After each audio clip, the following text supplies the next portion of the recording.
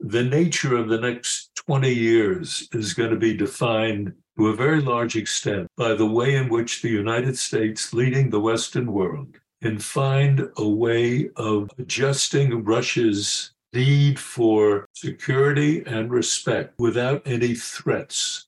Welcome to Alpha with me, Stan Kugel. Today on Alpha, what's wrong with Russia? The long view. My guest today, Marvin Kalb, has a first-hand perspective on Russia that few, if any, can match.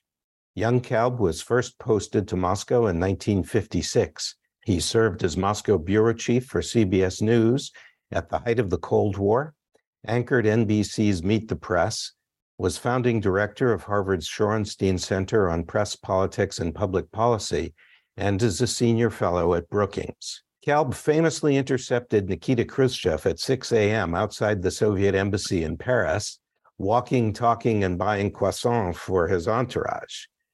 From before the Cold War through to today, Russia has had a troubled relationship with the outside world. What is Putin all about? Is he an anomaly or a continuation of long Russian history? Well, my guest, Marvin Kalb, joins me now. Marvin, welcome to Alpha. Thank you, Stan. It's a pleasure to be with you. Ukraine and Vladimir Putin are top of mind, but before we get to that, I'd like to go back in time. I'd like to start at the beginning and understand something about the young man arriving in Cold War Moscow. Where and when did you grow up? What was your religious, cultural, political background?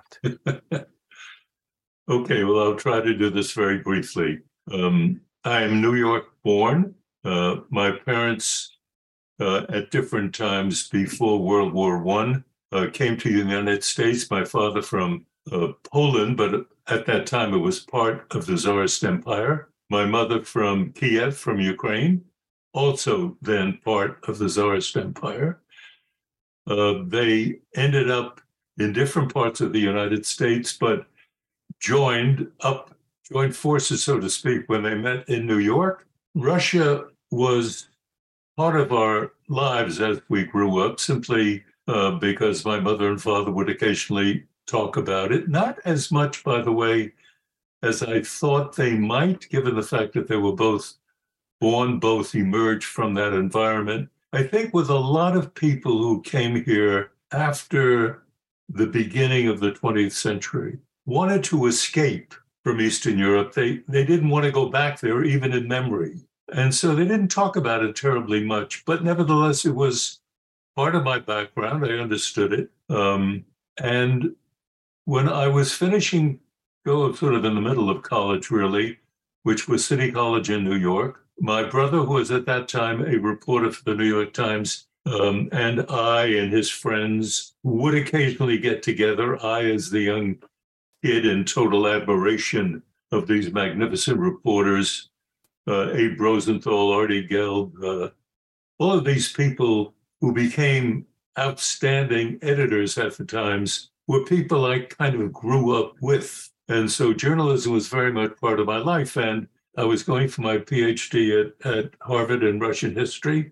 And my brother put a bug in my head, which was, if you're going to teach Russian history, great, but be aware that Russia is a great power now. And is there a way in which you can take the history of the past, in a way, some of the things, Stan, that you're talking about, take the history of the past and make that meaningful to the reality of today? And there was a marriage then between my sense of Russian history and my desire to be a journalist. Suddenly, Ed Murrow came into my life and offered me a job at CBS. I was thrilled with the offer, instantly dropped scholarship and went into journalism. But I still remain, really so very much committed to the study of Russia. What were your first impressions of Moscow arriving there in 1956? Well, two things, I guess. One was that it was not new to me. I was not shocked by what it is that I saw, because for a period of about 6 years before that, I had been intensively studying the Soviet Union. and not only the history of the Soviet Union, but economics, politics, literature. And so when I arrived, it was exciting, tremendously exciting for me, because I was seeing that which I had been studying. But I was not blown away that this was something new. I sort of had a feel for it. The second point, however, was the richness of what it is that I was seeing. I was looking at a communist society at work. From that aspect of it, the system did not work. And it did not work because it was committed to a philosophy of government that simply did not allow any kind of individual creativity. It had to come from the state down. It was never from the people up, despite what the rhetoric indicated. And it was a sad thing to observe, because if you met Russians, and I spoke Russian, so if you met Russians and you talked to them, you knew immediately that you were dealing with a people with a rich history. And because I had studied that history, they were pleased that and sort of flattered that a foreigner comes to them and knows something about them and can talk to them and in their language. So I delved into Soviet Russian society as deeply as I could. I don't know that I got all that deep, but I tried. And I met many Russians and talked to them, and they to me. And I developed a sense of the country, where it was going. I was not, by the way, again, surprised in 1991 when the system simply collapsed, because I had thought it would have collapsed sooner, because it just didn't work. What were you thinking that morning in Paris when you intercepted the leader of the Soviet Union? Well, it was the middle of May 1960, and I had just been appointed the Moscow correspondent for CBS, and I was on my way to Moscow to pick up that assignment. On my way, I was detoured to Paris, which is not a bad place to be detoured to, because there was to be a four-power summit meeting: the United States, the Soviet Union, France, and Great Britain. And de Gaulle, in charge of France, was to be the official host. And the meeting was to start on a Monday morning. Khrushchev arrived on Saturday night. And I had studied this man. I felt as if I knew sort of the way he operated. And I felt very strongly that he was, as he did in the past, he was going to get up very early on Sunday morning and take a walk. And I turned to my bureau chief at that time and I said, would you give me a crew and I'll go there on my own time. I'll go there early Sunday morning and see. If he doesn't show up, then that's life. And if he does, I might have a good story. And so I was there Sunday morning at 6 o'clock. And the cameraman, who's a wonderful man, he spoke a little bit of English and I spoke a little bit of French. And we got on quite well. And he said, when do you think he's actually going to walk out? I said, it'll be either at exactly 6:30 or at exactly 7. He said, okay, we'll be ready. 6:30 came and went, no Khrushchev. But at exactly 7, these large iron doors of the Russian embassy open up, and there is Khrushchev walking out. Khrushchev came out, 2 bodyguards, and I rushed toward him. I was very excited. And he saw me, and I obviously saw him, and the 2 bodyguards intercepted and reached into their jackets. And Khrushchev, thinking they were going to pull out revolvers, which they might well have, he said, no. He said, he's a good guy. He's Peter the Great. And that took us back, and I'll tell you very quickly. In 1956, one of the first times I met Khrushchev, I physically 6'3", Khrushchev about 5'6" in height and width. And he looked up at me and began to talk basketball, which I knew a little bit about. And he said, no, how tall are you? I said, I'm 6 centimeters shorter than Peter the Great. And he burst into laughter. He thought that was the best line he'd heard in a long time. And when a dictator laughs, by the way, everybody around the dictator laughs too. So everyone was in a big uproar that there was this young American who was being compared to Peter the Great by the leader. And that meant later on, when I was there for CBS, I was able to get a couple of interviews with Khrushchev because of this Peter the Great connection. So we're in Paris. He comes out, Peter the Great, and I say, Mr. Chairman, where would you like to walk? And he said, where would you suggest? I said, well, let's go right down this street here because there's a marvelous croissant place right on the corner. And he looked at me and he said, what is that? I said, a croissant. It is a French black bread, but I would like you to try it. So we walked down to this bakery, which was just opening up then, and there was this marvelous aroma of croissants just coming out of the oven. And Khrushchev stopped, and he was an extraordinary man in so many ways. He kind of sniffed. He said, I'd like to try one. Oh, wonderful. I ran inside. I got one for him, one for his bodyguards, for my crew, and for me. And Khrushchev took a bite into it, and really, Sam, his face lit up like a kid's being fed chocolate for the first time. It was so wonderful to see. And boy, he said, that is really tasty. And I said, I'm so pleased that you like it. And he was in a good mood. I was in an exploitative mood. And I began to ask him questions. And it was a big exclusive. My first story, a big exclusive. It was the right way to get started, let me say. And many times when I saw him after that, it was always, here comes Peter the Great. It was a good intro. Much of our analysis in the West is grounded in the political personality of the moment or the system, the Soviets, the unique moments of Gorbachev and Yeltsin, and of course, Putin now. What I'd like to explore today is the through line, if we can find it.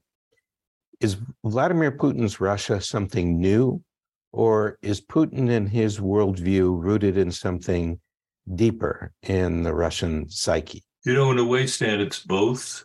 It is new in the sense that Russia did experience an industrialization, a period when literacy came to the Russian people. And this was all in the period of the middle of the 20th century. Putin is living in Soviet times, only 20 and 30 years after that period. But he's living in that period of time that anyone who lived in Russia 50 years ago, as I did, would be very much at home, quote unquote, moving into Moscow today. There are some new buildings and all of that, but once you left Moscow or you left Petersburg, you'd be in the Russia of the 19th century. It is, I'm not exaggerating. It is, if you go into a small town in Russia today, 20 miles outside of Moscow, that town has not changed all that much in the last 100 years or 150 years. So in that sense, it's the same, but it is Russian at its core. And that means you do have to go back into Russian history and find out what are those qualities of the past that are in the present, that govern the present, that without a knowledge of the past gives you no insight then into where you are today. My sense, and I say this partly as a kind of Russian historian, I'm not trying to sell this, it is my deep belief that you cannot understand Russia today without having some knowledge of Peter the Great at the beginning of the 18th century.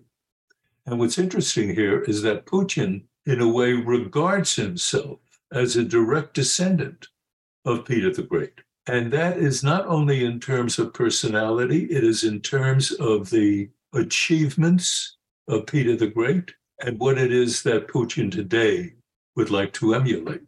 So the link is very direct. It's interesting. You mentioned Peter the Great.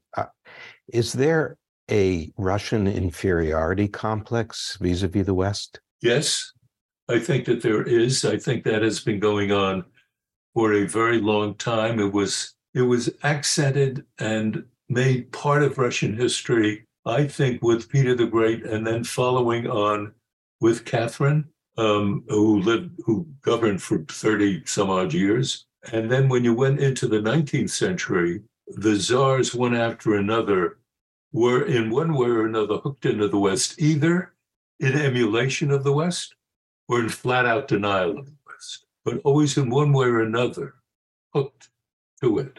And we're very much involved in that same conflict today.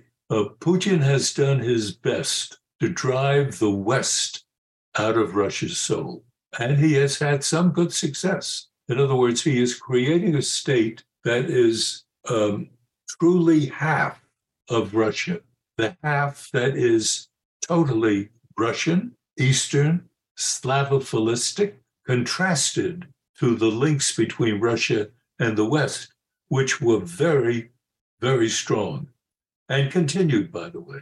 Even during the communist period, when the communists were attacking Western capitalism and blah, blah, blah, they were also copying it. Throughout the 1920s and 30s, where did Stalin go to get his insight into industrialization of Russia?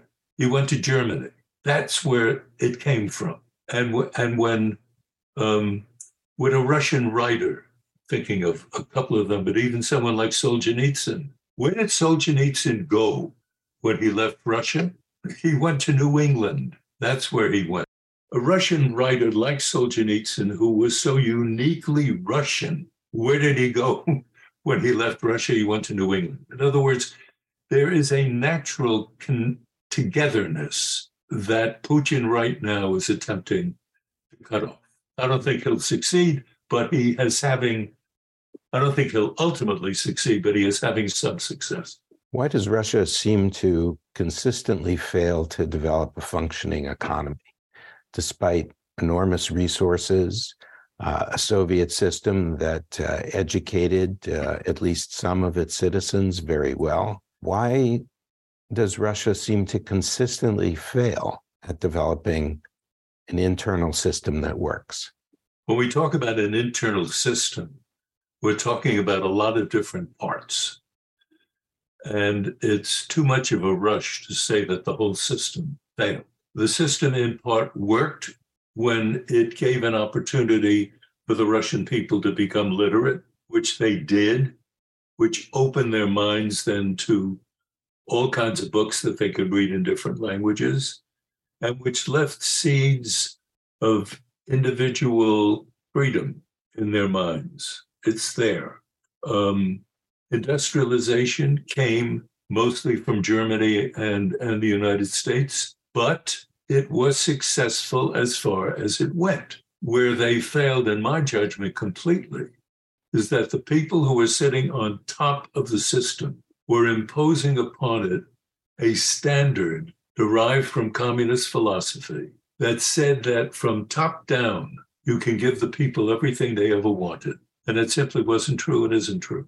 And the Russian people, in that sense, and for many hundreds of years, because they have lived in this double zone of being attracted to the West and repelled by the West, have been extremely confused as to ultimately what it is that they represent. Putin today can state with words that we Russians stand together, but which Russians is he talking about?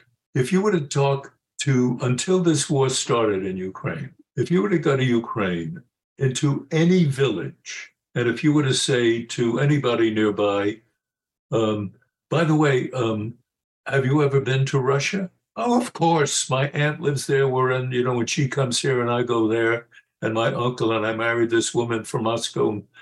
That was in and out at all times. The thing that Putin has done with this invasion of Ukraine is he has truly created an independent Ukraine. He has created a new, vibrant country on his border. He has created the very thing he didn't want to create and what it is that drove him into this war. He was concerned that Ukraine was, and it was, drifting toward the West.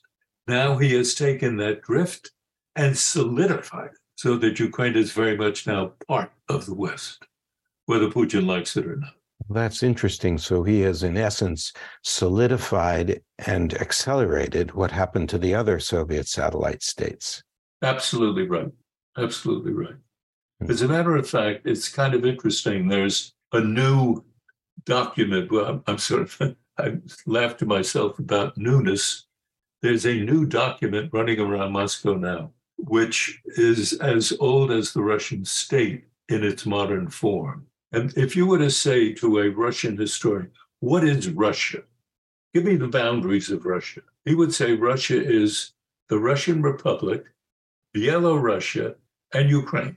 If you have those three locked in, you have the traditional Russian Empire. And if you are today, like Putin, a modern leader rooted in the past, what he wants to do is make sure that Belarus, and Ukraine are linked to Russia, not to the West. Deep down, he really doesn't care what you call yourself. It is what you are in terms of your politics and your military strategy. If you are not a threat to Russia, but sort of part of the Russian Empire, loosely put, Belarus, Ukraine, that's fine with him. But when he fears that you are drifting toward the West, he's losing you. And that he will not do. And that is why we have a war right now. So that kind of bipolar situation that faces the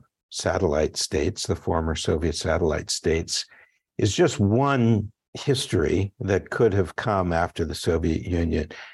Clinton and Bush Sr. were both known to favor fully integrating Russia along with the satellite states into the Western-led international system. That failed. Did we squander what Krauthammer called the unipolar moment? Possibly. I mean, the question always comes up, did we make a mistake in extending NATO toward the Russian border? And Secretary of State Baker knew very well that that was a danger zone. And he assured the Germans and the Russians that we did not have that in mind. And maybe Baker did not have that in mind, but it sure was in the minds of many American strategists. One of them, and I will never forget this, a guy who became a very dear friend, in fact, we're at a dinner with him in the mid-1990s. We were talking about this very subject. And I said, I think it's a mistake if NATO begins to think of moving toward the East. There's no need for that. And my friend looked at me and he said, don't be ridiculous. When your enemy is down, kick him. Make sure he stays down. And that idea was in the minds of any number of American strategists who felt that since Russia was then in a very weak state, we had every opportunity to move east and to build up Eastern Europe into sort of a Western flank.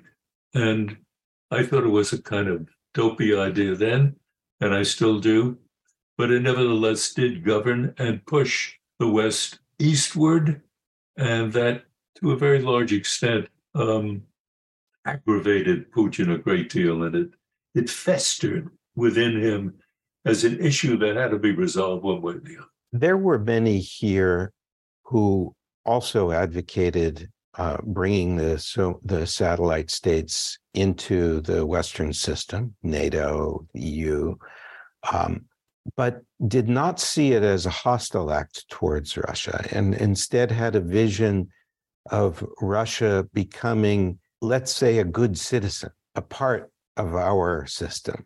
Why did that fail? Well, because we might have thought that, but that didn't mean that the Russians thought that.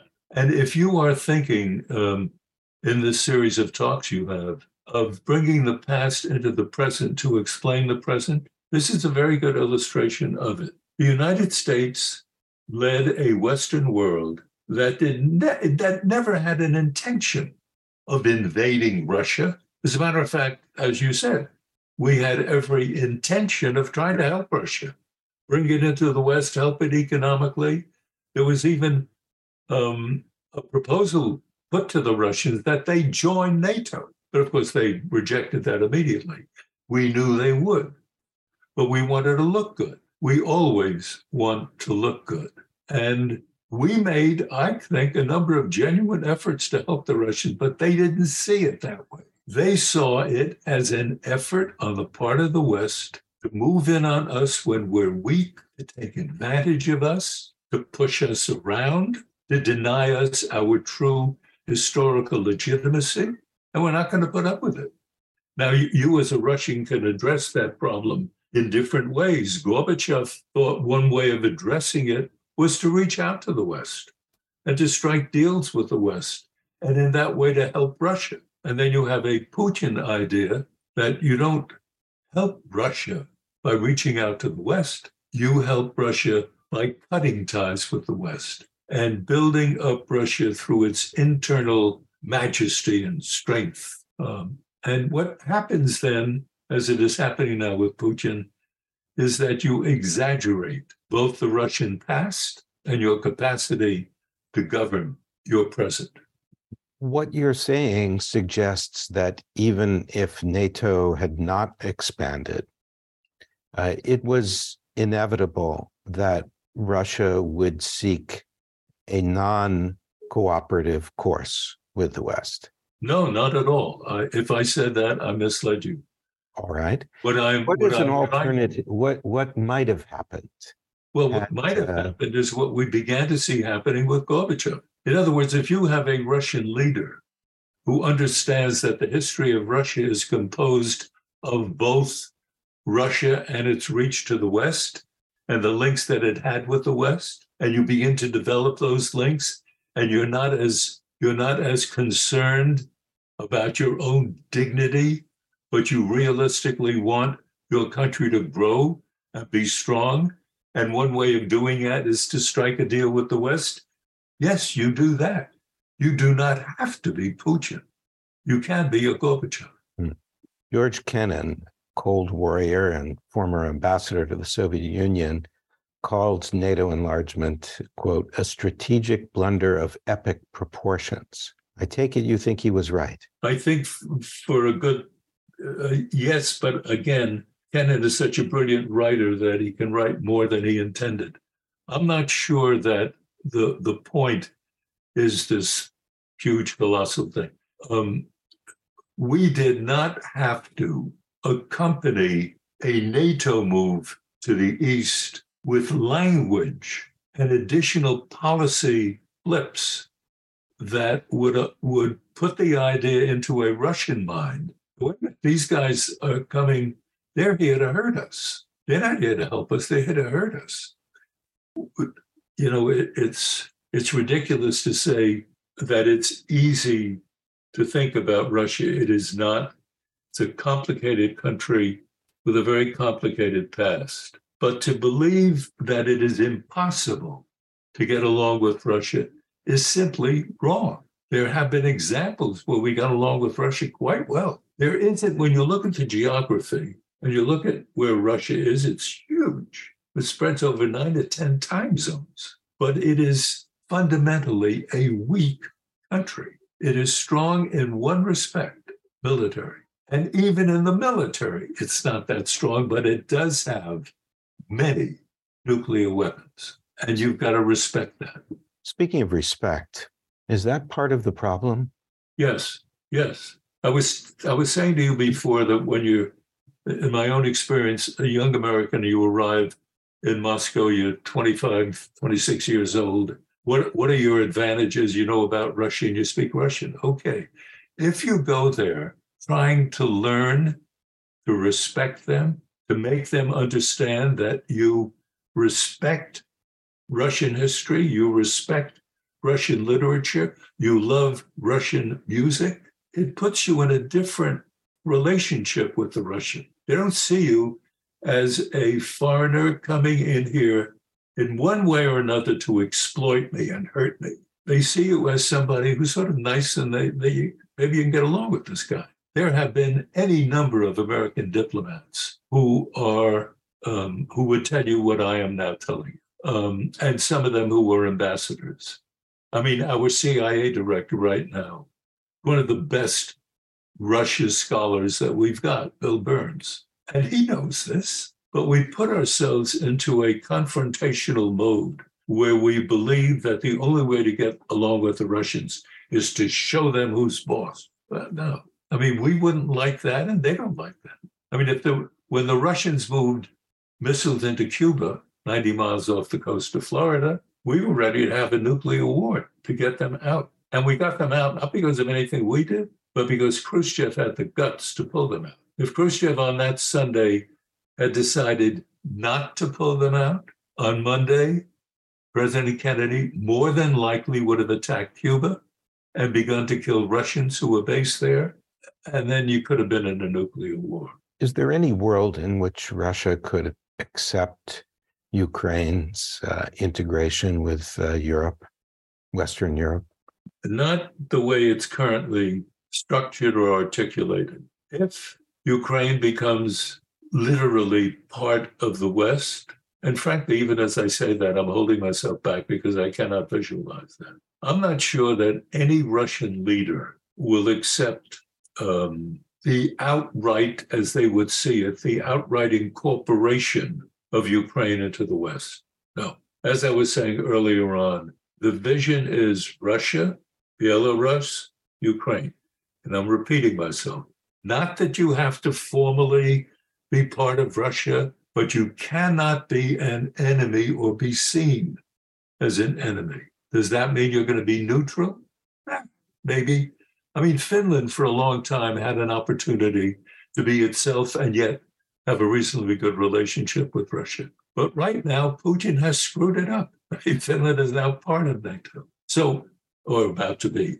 I think that the nature of the next 20 years is going to be defined to a very large extent by the way in which the United States, leading the Western world, can find a way of adjusting Russia's need for security and respect without any threats. It's going to be incredibly difficult. If you say, okay, Big Shot, what is the way you do it? I don't know.